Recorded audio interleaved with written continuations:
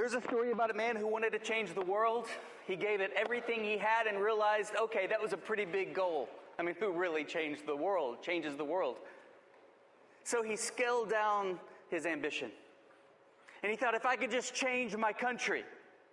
Well, that's still a pretty big task, especially with our country and the state that it's in. So he thought, I'll scale down my ambition a little more.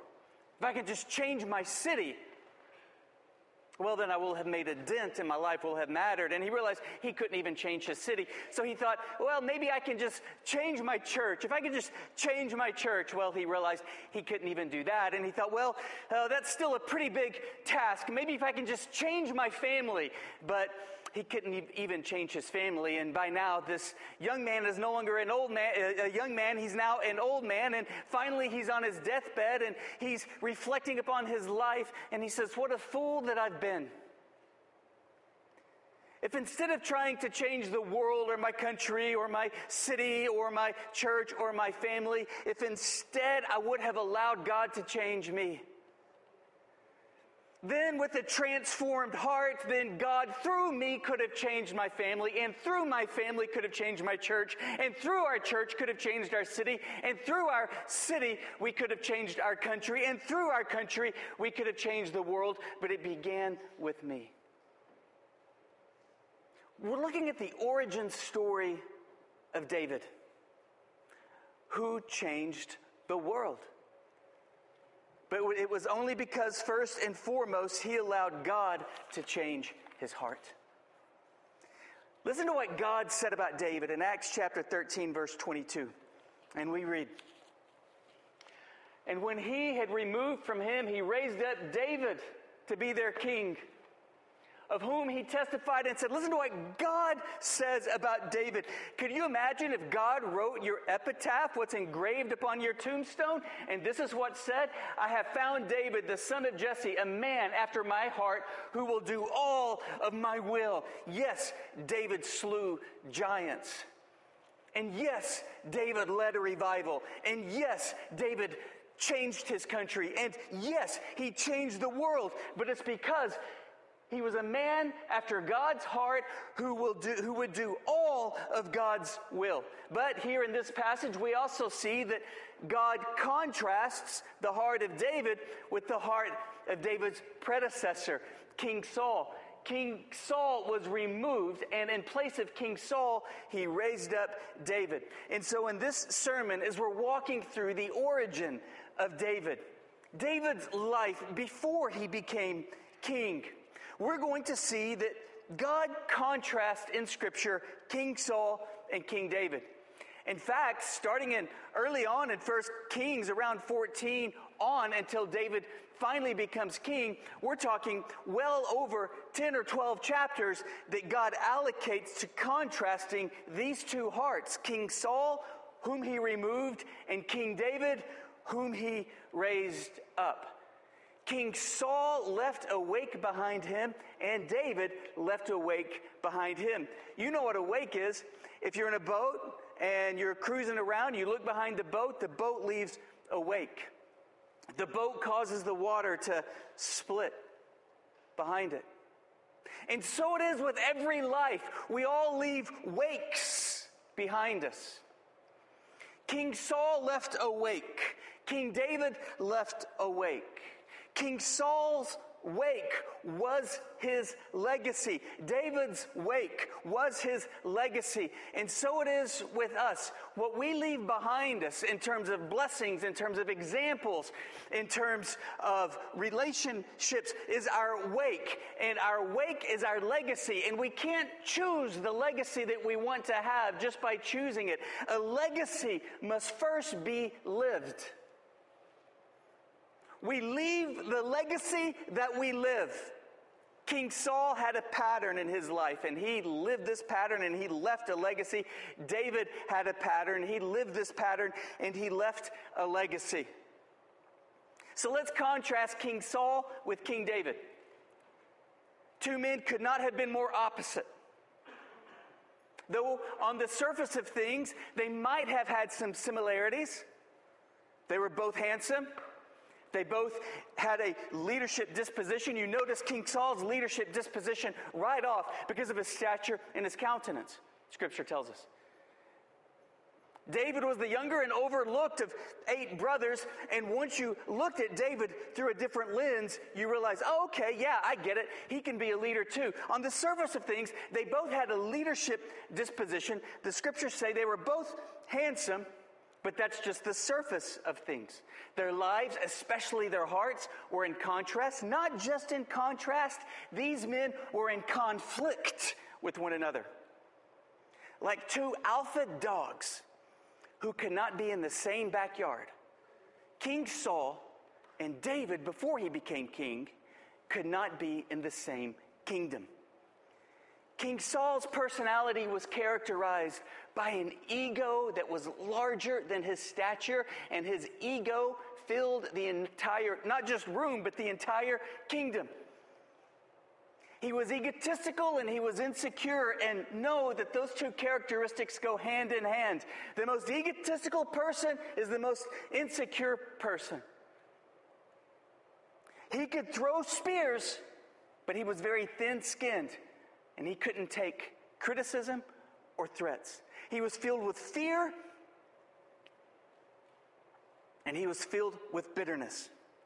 Now David, he was never presumptuous. He was humble. He was meek. He would never grab for authority. He would never grab for position. It would have suited David just fine. In fact, David would have preferred to have been Saul's most loyal person in all of Saul's cabinet, but Saul would not have it. David was meek. David was humble. However, it was clear to everybody that God's presence was in David, and God's promise of a kingdom was upon David. And because of this very definite aura, they were indeed 2 alpha dogs who could not be in the same backyard. And so Saul began throwing daggers, literally, at David. Saul was the king, David was the shepherd boy turned war hero, and as a result, David was on the run. So Saul was the imposter king, and David was the invisible king. Saul was the imposter king because he had a crown, he had a throne, he had a kingdom. He looked like the real deal, but he was only an imposter because God no longer had Saul's undivided attention. And because of that, Saul no longer had God's blessing. He was an imposter king. David, on the other hand, was the invisible king. He had no crown. He had no throne. He had no kingdom. He didn't even have a home when he was on the run from Saul. But God had David's undivided attention. And as a result, David had God's blessing. So Saul started throwing daggers at David, and David was on the run. And we know these 4 or 5 years of David's life as his wilderness years or his pre-king years. David knew them only as everything has turned into a nightmare, and he has to look over his shoulder every day of his life. And only through the promises of God, clinging to the promises of God, is there hope in his heart. So let's contrast King Saul and King David and measure our lives against their heart. And by the end of the sermon, pray, God, take all of my heart. Less of me and more of you until there's none of me and it's all of you. Take all of my heart so that, like David, you have my undivided attention. And as a result of that, we know that by default, we will have God's blessing. And we will be a changed life. And the momentum of Christ will shine through us. And God can indeed change the world through us. The first contrast that we see about Saul and David, and we're going to approach this in a very interesting way. We're going to look at it historically through 1 Samuel, and then we're going to look at the psalm that David wrote in that season of wandering and wilderness and being on the run as King Saul with 3,000 to 5,000 men were hunting him down. In each of these historical instances that we look at, David, the king, the Renaissance man who was a master of so many things, actually took time. He didn't take time. It was actually his lifeline. He desperately needed to praise God in this season. And this is how we get many of the Psalms that were written in this context of his life. Can you imagine that? And in the most intense season of his life, David actually journals and writes, or the Holy Spirit through him, the greatest poetry in the history of the world. So let's look at the historical context in 1 Samuel and then the psalm that David wrote in this season to give us a closer glimpse into David's heart so that we'll be motivated to surrender our life to God.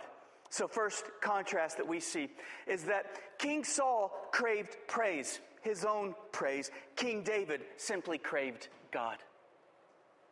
King Saul craved praise, his own praise, whereas David craved God. 1 Samuel chapter 18, and let's pick up with verse 6. As they were coming home, this is after David killed Goliath, and now David is a war hero, and he's one of Saul's generals, and he takes armies out into battle, and he comes back, and one time they were returning home, David was returning home, Saul was returning home.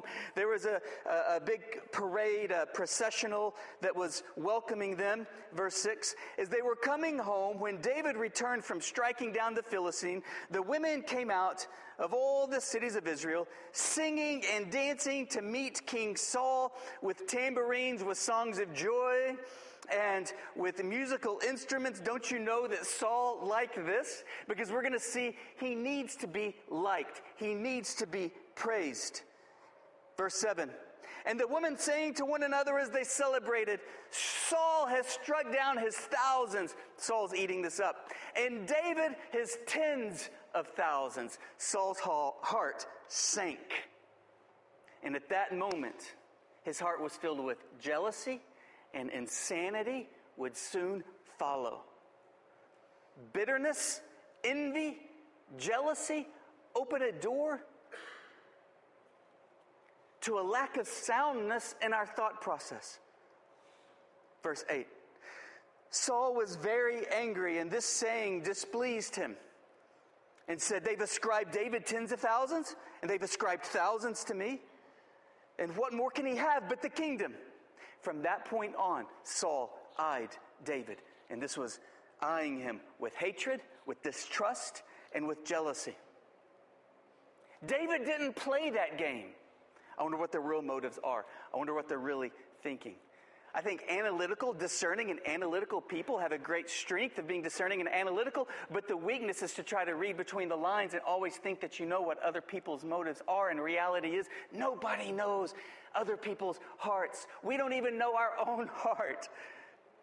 David didn't play that game. I wonder what they're thinking. I wonder what they're really up to. I wonder if they're going to do that. So maybe I should position myself and posture myself to do that in defense against this. He just focused on God. He didn't need anybody's approval of him. He simply craved God. And because of Saul's jealousy and insanity, he tried to kill David. David was on the run. Saul's men were hunting him down. David enters into the wilderness. And he writes in this season, Psalm chapter 63, he had to leave his wife, he had to leave his home, he had to leave his dad, he had to leave his family. We know this as David's pre-king days. David simply knows this is a terrible shift in his circumstances, but he's not concerned about any of those things as much as he is concerned about simply craving God. And he penned in the wilderness, Psalm 63, "O God, you are my God, earnestly I seek you. My soul thirsts for you. My flesh faints for you. As in a dry and weary land where there is no water, so I have looked upon you in the sanctuary, beholding your power and glory." He diverted his gaze from the power of this world and the corruption of this world and the divisiveness of this world, and he just focused on God's power and God's glory. In verse 3, on God's steadfast love, which he said is better than life. My lips, I will praise you. He had a choice to wring his hands and to worry and to lose sleep, or to praise God for his love and his faithfulness and his power. So I will bless you as long as I live.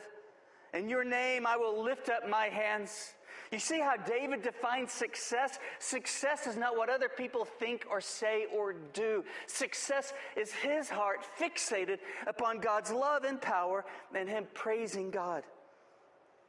And he found that his soul found more satisfaction in being fixated upon God than his soul could find while even being in the palace. Verse 5, my soul will be satisfied as with fat and rich food, and my mouth will praise you with joyful lips. No matter what valley of the shadow of death we are walking through, there is joy reserved for the person who will divert their gaze from the news and the newspapers and the corruption and the gossip and the slander and the he did that and she did that and he said that and she said this and what are they thinking and why did they look at me like that, to Jesus Christ, whose love and faithfulness and power never fails, and we praise him. And no matter what's raging around us, our soul feasts upon the faithfulness of God. Verse 8, my soul clings to you. And don't you know that God is a defender of that person? Don't you know that God is close to that person? Don't you know you better not mess with or talk about or go around the back of that person who's making God his refuge and his trust? Don't you know that God is with that person and for that person, and no mountain is going to stand in the path of that person, and sovereign doors are going to open wide open for that person? Verse 9, David remembered Saul and his injustice and those who were chasing him. He just brushed it off. Those who seek to destroy my life shall go down into the depths of the earth. Not through David's sword, not through David's might, not through David's savvy, not through David's political maneuvering, but because he knew his heart was fixated upon God. God had his back. Verse 10. They shall be given over to the power of the sword. They shall be a portion for jackals. But the king, and he's calling it, he's not king yet, but he will be king. The king will rejoice in God. All who swear by him shall exult, for the mouths of liars will be stopped. The first contrast between Saul and David is that Saul craved praise. David just craved God. The second contrast is that Saul clung to position and power more tightly than if somebody were drowning and they threw them a life raft and the drowning victim clung to that raft. More desperately than that, Saul clung to position and power. Not David. David knew that whatever you cling to will be taken from you. David simply clung to God's promises. Let's go back to 1 Samuel chapter 21. In our biographical account of this, and we'll pick up in verse 10. And David arose and fled that day from Saul, and went to Achish, the king of Gath. And the servants of Achish said to him, now notice, have you ever seen those movies where a policeman is, for some reason, thrown in prison? And so he has to go to prison, and this cop has to walk through the courtyards surrounded by all of these people that he put behind bars. This is David's situation. He was a warrior in the court of King Saul. He went to battle on behalf of Saul and Israel, and he struck down many, many Philistines. He struck down many, many of Israel's enemies, and now he is with no home. He can't go back to Israel, and now he's wandering in the wilderness, and here he's wandering in the territory of people that he went to battle against and destroyed. Verse 11, the servants of Achish said to him, the king of Achish, is this not David, the king of the land? Do they not sing to one another of him in dances? Saul has struck down his thousands, David his tens of thousands. David heard about it. He took these words to heart.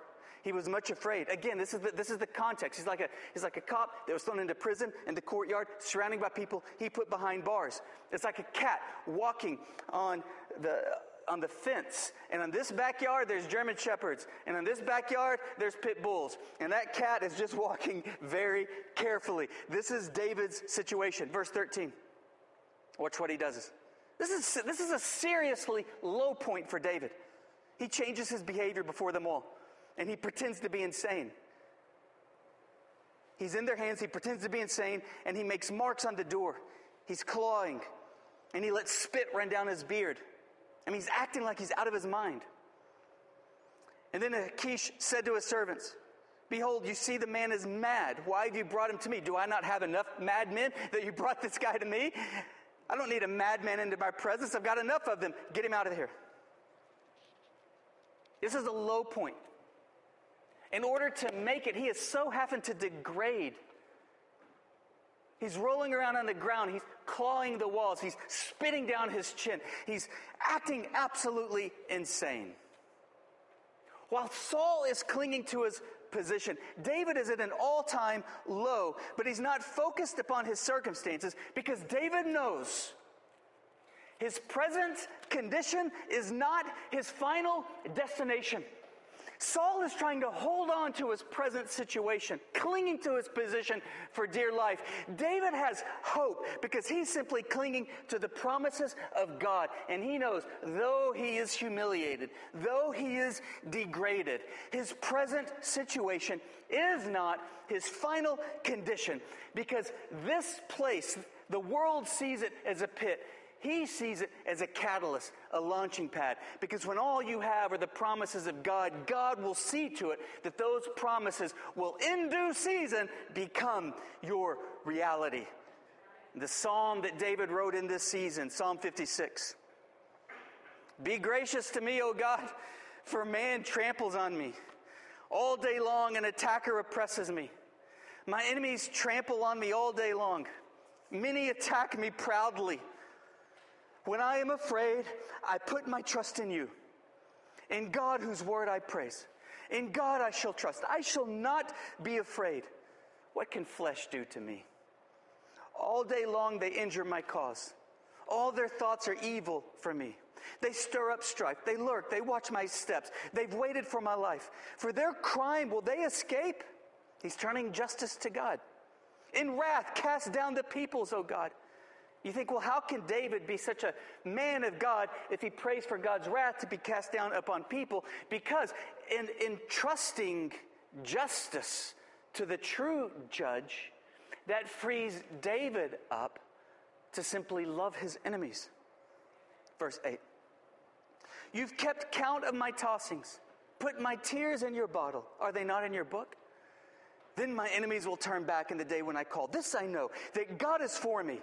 In God whose word I praise. In the Lord whose word I praise. In God I trust. I shall not be afraid." He started afraid, maybe when the night began. But by the time he fell asleep, he didn't stay afraid. His heart was at trust in the Lord. Like a child who's weaned with his mother, he clung to the promises of God. He made God's promises his future reality by entrusting his present situation is not his final destination. He drenched his pillow with tears. But by the time he fell asleep, verse 11, "In God I trust. I shall not be afraid. What can man do to me?"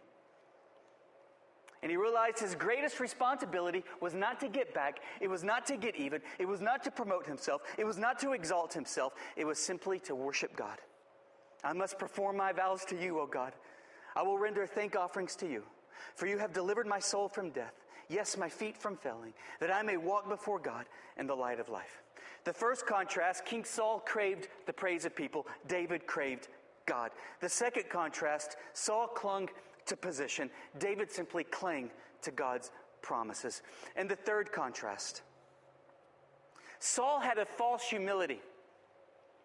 Now, when Saul first steps onto the pages of Scripture, As Samuel looked at Saul, Samuel liked Saul because Saul looked like a king. He acted like a king. His stature, his appearance, he was handsome, all of these things. He looked the part. Samuel the prophet said, this is the guy. And the people chose according to the flesh. And Saul had this false pretense, and he probably would have fooled us as well, because Saul said, who am I? Who am I to be king? I'm from the least, etc., etc. But if you really read between the lines, you know that it's a false humility, because anybody who's really proud of their humility is not really humble. You guys know that, right? Anybody who's proud of their humility is not really humble. And out of Saul's false humility flowed division. He was extremely divisive. Are you for David or are you for me? It was extremely divisive, and behind that division was destruction. David, on the other hand, had true humility, and Christ-like character and compassion toward others always flows from true humility. Let's look at the historical context of the fruit of their humility and pride. 1 Samuel 22, and let's pick up with verse 16. And we read. A little context here. David's on the run. He doesn't have a sword. He doesn't have a weapon. He goes into a temple. He needs some food. The priest said there's no food, but there's bread that's reserved for ceremony. And David said, let me eat that. He eats it. He nourishes himself. He gets some protein in him. He's famished. And he asks the priest, is there a sword around here? I'm in haste. And David's reputation precedes himself. And the priest said, no, there's no sword except for Goliath's sword. We have it here kind of like in a museum. You killed Goliath and we have the sword. And David said, I'll take it. There's none like it in all of the land. And so this priest gives King refuge. This priest gives David refuge. David and his men continue on. And then Saul hears about it and he's not happy. Verse 16, the king said, Saul said, you shall surely die, Ahimelech, you and all your father's house. And the king said to the guard who stood by, turn and kill the priest, all of them. And the guard said, I'm not going to do it. So King Saul turns to somebody else and says, you kill him. And that day, King Saul kills 85 priests, their wives, their parents, their children, their infants. The man has gone insane. Verse 20. But one of the sons of Ahimelech, the son of Ahitub, named Abiathar, escaped and fled after David. And Abiathar told that Saul had killed the priests of the Lord. Verse 22, David said to Abiathar, I knew on the day when Doeg the Edomite was there that he would surely tell Saul, I have occasioned the death of all the persons of your father's house. And then he tells this guy, stay with me, don't be afraid. He who seeks my life seeks your life. With me, you will be safe. You see the contrast? Saul had a false humility, and it resulted in division. Who are you with? David or Saul? And anybody who may possibly be associated with David, they destroyed. False humility always produces divisiveness and destruction. David had true humility, and from that flowed character. He took responsibility that he didn't have to own up to, but yet he owned that responsibility. And he also had compassion for anybody who was on the run. In fact, that we read about David, that when David was on the run, everybody who was an outcast, everybody who was afraid, everybody who was on the run, every ragamuffin, every weary person gathered around David. And before you know it, David looks up and there's about 400 men gathered around him, outlaws and bandits and ragamuffins, and David turns them into a mighty army. So he provides safe haven and refuge. And I believe this is the telltale sign of being a true follower of Christ. Do we have true humility? Or are we divisive and destructive? And just keep this in mind, especially as we enter into election seasons. Yes, we have a conscience, and yes, we vote our conscience. But pray for people on both sides of the aisle, and make sure that, above all, your friends know that before you're this political persuasion or that political persuasion, make sure, above all, that people know that you love Jesus, and you care about their soul, and that your relationship with Christ is the most important thing in your life. and that your passion for the true solution to our government and to our land is not found in the White House, but it's found in the church. When followers of Jesus Christ are repenting and seeking Christ and sharing the gospel with everyone everywhere, make sure people know that your true political persuasion is not a Republican or a Democrat in the White House, but it's the King of Kings who rose from the dead on our behalf, and he's seated in heaven, and he's coming back for us. Make sure that that is where your heart is. And yet saying that, I am grateful for people who are politically involved, and vote your conscience and vote biblically, but know that the true solution is not in the White House or Capitol Hill, it's Christ. The psalm that David wrote in this season, Psalm 52, is Saul's false humility was manifesting itself in division and destruction. And David just continued to walk in humility, owning up to things, exercising true character, displaying compassion to outlaws and waywards and ragamuffins. David penned this, Psalm 52. Why do you boast of evil, O mighty man? We know he's thinking of Saul. The steadfast love of God endures all the day. Your tongue plots destruction like a sharp razor, you worker of deceit, and all those who spread lies about David. You love evil more than good and lying more than speaking what's right. You love all words that devour, O deceitful tongue. But God will break you down forever. Again, how can such a man of God pray these words? But God will break you down forever, because David is releasing justice to the true judge, and that frees David up to simply love and pray for his enemies and do good. The sacrifices of God, verse 17. Verse 5, chapter 52. But God will break you down forever. He will snatch and tear you from your tent. He will uproot you from the land of the living. David is not relishing that, but he knows the law of gravity. If you step off a building, you're going to fall down.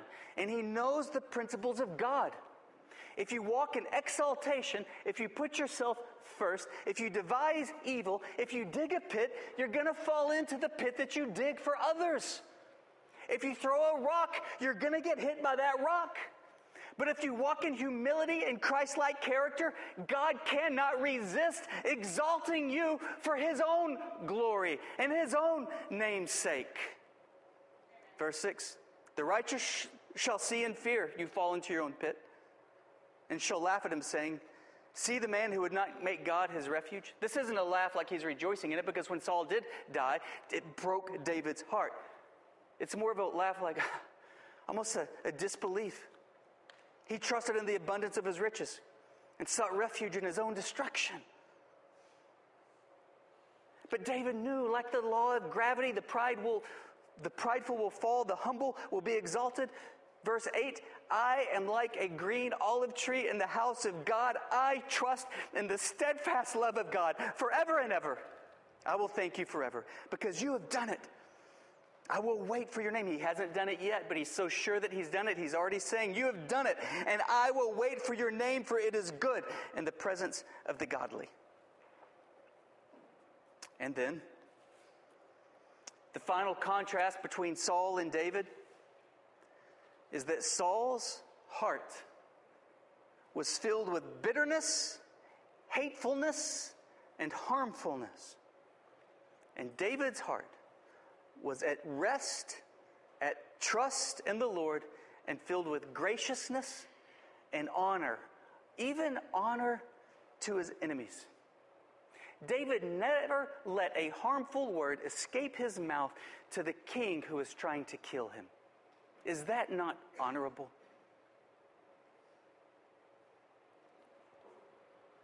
David never allowed a harmful word, a dishonoring word, to escape his lips about the king who was trying to kill him. Because his heart was at rest and at trust in the Lord. And just an aside, a teaching time for our church family. let this, as a church family, allow our sensors to be keen to wolves in sheep's clothing who might try to divide us from time to time. If Satan led a revolt against God in heaven, if Satan led a revolt against God in the Garden of Eden, if Satan led a revolt against God through King Saul, if Satan led a revolt against Jesus through Judas, if Satan led a revolt against the Apostle Paul and the churches that he began, who are we to think that Satan will not attack us in the same manner? Satan's motto is, if you can't beat them and he can't beat us, join them. And he will join us. And so let these contrasts between Saul and David allow our discernment to be keen to wolves in sheep's clothing. The context of Saul's bitterness, harmfulness, and hatefulness versus David's trust, graciousness, and honor historically is in 1 Samuel chapter 24. And let's pick up with verse 1 through 3. So the context, David's on the run. 3,000 to 4,000 men are with Saul. Saul hears David is hiding out in these caves. I've actually been to these caves. It's really incredible. Picture this cave that almost looks like an amphitheater. No doubt, in this particular vicinity, you have to kind of climb down into it. It's a pit, but once you get inside, it looks like just a huge cave, and there's rocks that are downward sloping. It's almost like a mini amphitheater. And once you get down into it, you know this must have been the case that David gathered with 400 of his ragamuffins, and he would minister to them and inspire them. And then back behind that little amphitheater made by God through creation are all these tunnels and caves, and you can get on your stomach and just crawl around into these mazes of caves that are only this tall. And so this is where David and his men are hiding out. And so Saul hears about it. So Saul and his men chase David down, and wouldn't you know it, it seemed that fate turned in the tide in the favor of David. Chapter 24, verse 1. When Saul returned from the Philistines, he was told, behold, David is in the wilderness of En-Gedi. Then Saul took 3,000 chosen men of all Israel and went to seek David. Saul took the best of the best because David's a great warrior. And they were in front of the wild goat rocks. And he came to the sheepfolds by the way where there was a cave. And Saul went in to relieve himself. Now David and his men were sitting in the innermost parts of that very cave. Do you see what happens? Saul goes into the depths of the cave by himself to relieve himself, and wouldn't you know it, David and his men happen to be hiding in that very cave. They see Saul come in, and David's men told him, take him. God gave him into your hands. Kill him right now. This whole thing is over. God has given you favor today. David didn't do it. He said, how can I possibly raise my hand against the Lord's anointed? And as the story unfolds, David crawls very stealth-like up to Saul. He cuts off just a corner of Saul's garment. When Saul goes outside, he goes down, he's on his horse. David walks out and he holds up the garment and he says, King, look, I could have killed you, but I didn't. Why are you chasing me? I mean you no harm. I will never harm the Lord's anointed through word or through deed. David even said, my men urged me to kill you, saying, God must have given you into my hands, but I am not going to harm my king. David was even cut to the heart with repentance for doing so much as tearing off the garment of Saul. This is how much David respected not Saul, but God. He wasn't going to harm God's anointed. Saul was cut to the heart. About a 5-second moment of repentance on Saul's part. But ultimately, he went back to his insanity. Here's the psalm that David wrote in this season. Psalm chapter 57. And we read, be merciful to me, God, be merciful to me, for in you my soul takes refuge. In the shadow of your wings I will take refuge until the storms of destruction pass by. I cry out to God, my Most High, to God who fulfills his purposes for me. He will send from heaven and save me. He will put to shame him who tramples on me. God will send out his steadfast love on his faithful ones. My soul is in the midst of lions. I lie down amid fiery beasts. The children of men whose teeth are spears and arrows and whose tongues are sharp as swords. Be exalted, O God, above the heavens. Let your glory be over all the earth. They set a net for my steps. My soul was bowed down. They dug a pit in my way, but they've fallen into it themselves. My heart is steadfast, O God. My heart is steadfast. I will sing and make melody. Awake, my glory. Awake, O harp and lyre. I will awake the dawn. I will give thanks to you, O Lord, among the peoples. I will sing praises to you among the nations. For your steadfast love is great to the heavens, your faithfulness to the clouds. Be exalted, O God, above the heavens. Let your glory be over all the earth. I think a summary of David's heart throughout all of this is Psalm chapter 34, verse 6, which he also penned in this season. This poor man cried, and the Lord heard him and saved him out of all of his troubles. God eventually removed Saul. It was brutal. He was killed in battle. His enemies decapitated him, pinned his body to the wall. David, being David, grieved. Got Saul's body down. His good friend Jonathan, they did the same thing to him, took his body down, gave them honorable burials. And from that point on, David always sought to see how he could show blessing and goodness and favor to anybody of Saul and Jonathan's household. Another king would have wiped out anybody in Saul and Jonathan's household so they wouldn't rise up and be a threat to their kingdom. Not David. He showed goodness to Saul's house. He provided protection and refuge because his heart was simply at rest in God. So David began leading, and he was a good king.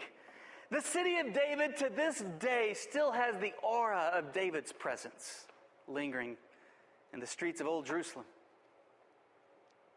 He led well. But wouldn't you know it, David eventually had a son, or he had many sons, and one of his sons, as David is now getting old, was a very good-looking guy named Absalom.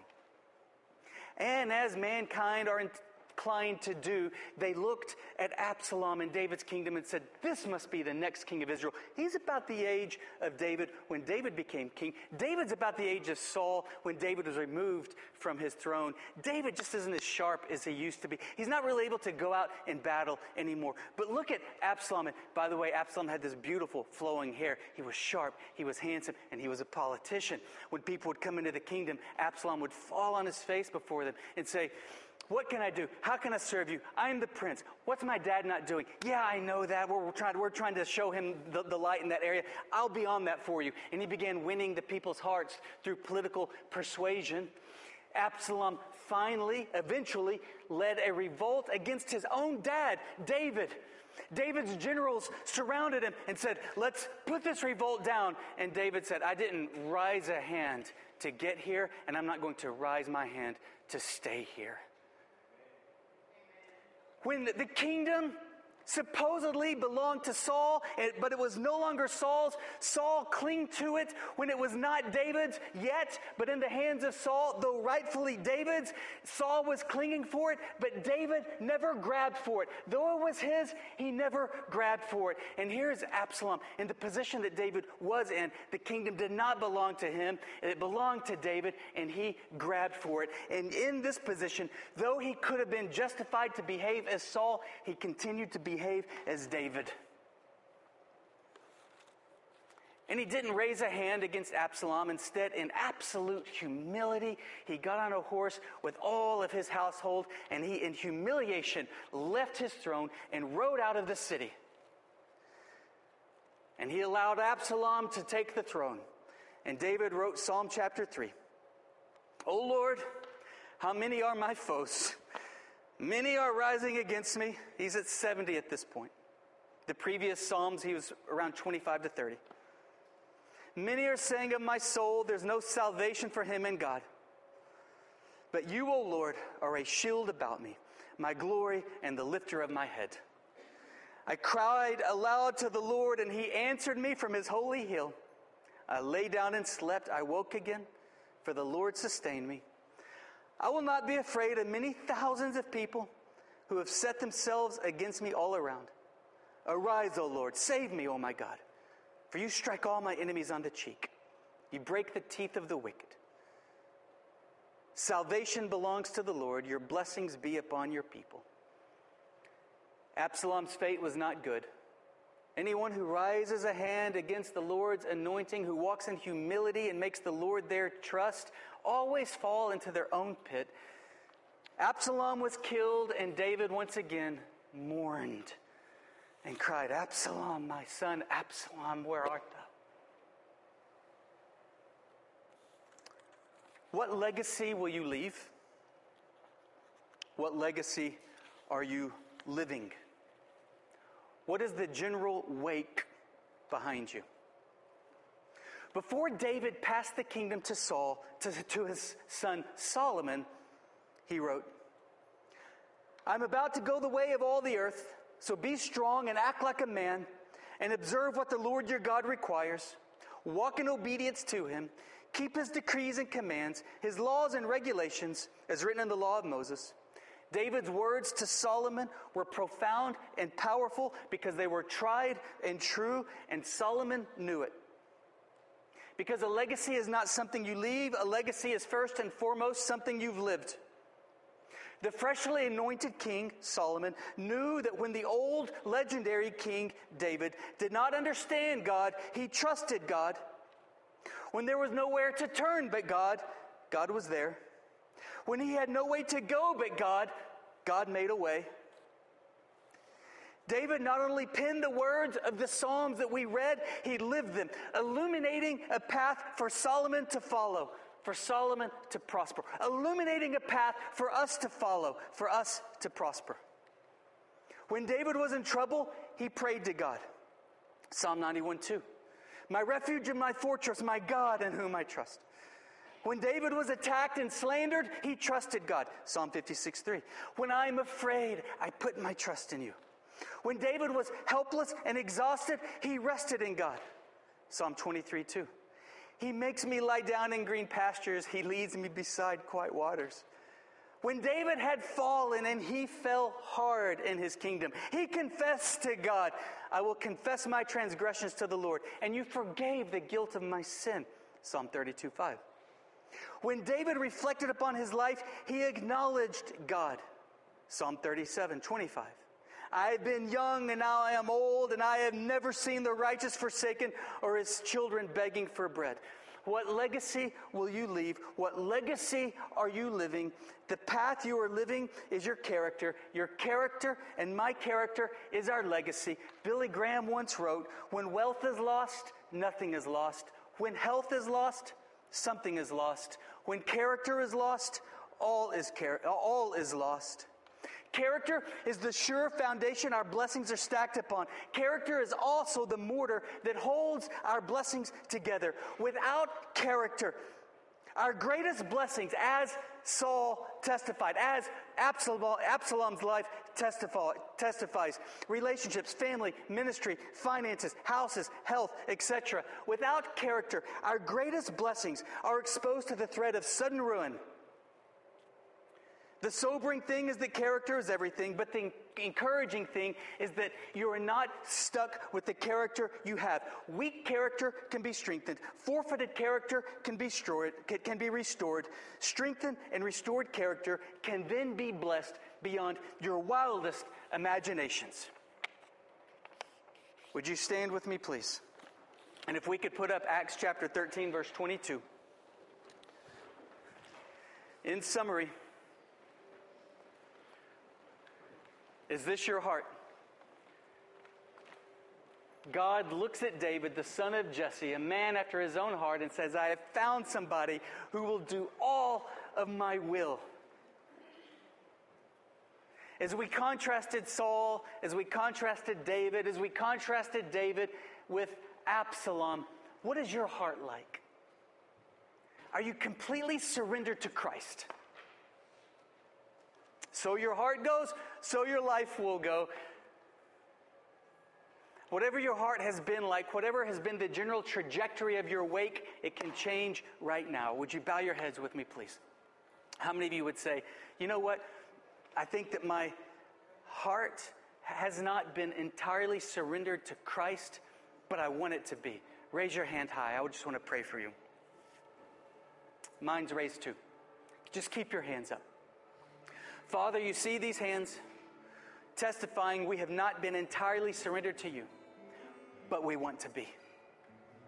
We pray that you would look at us and see what you saw in David. A man, woman, boy, or girl whose heart is totally surrendered to you. Change our hearts to be totally at rest, to be totally seeking you, to be totally passionate about you, to be clinging to your promises. In Jesus' glorious name, amen. A couple of announcements. The first is that this upcoming Sunday, September the 23rd, we're having an Invite Sunday. The Lord has put people in all of our lives who need Christ. When somebody places their faith in the completed work of Christ on the cross, the Holy Spirit enters their heart, their sins are forgiven, they are heaven bound, God gives them a new heart, their whole lives change. And we all know people who need Christ. We are fishers of men, fishers for the souls of men. There's cards in the lobby that say, "Be my guest." And I just want to encourage you to hand them out to people and don't take no for an answer. Let's see many people come to Christ. But where there is no prayer, there's simply no power. So let's pray diligently for this. And we're going to fast and pray. Fasting goes hand in hand with repenting. Getting those things out of our life that we were thinking when we said, you know what, maybe my heart's not entirely surrendered to God. Maybe there's some sin, some overt sin, some pet sin, some secret sin, some escapist sin, some resentment, some bitterness, some pride, some passivity towards the body of Christ. Whatever it is, some passivity towards seeking Christ, whatever it is, we fast and pray, we repent. So starting Wednesday, we're going to fast. Your fast is very personal. Some of you might fast from straight up food, as I'm fasting from straight up food.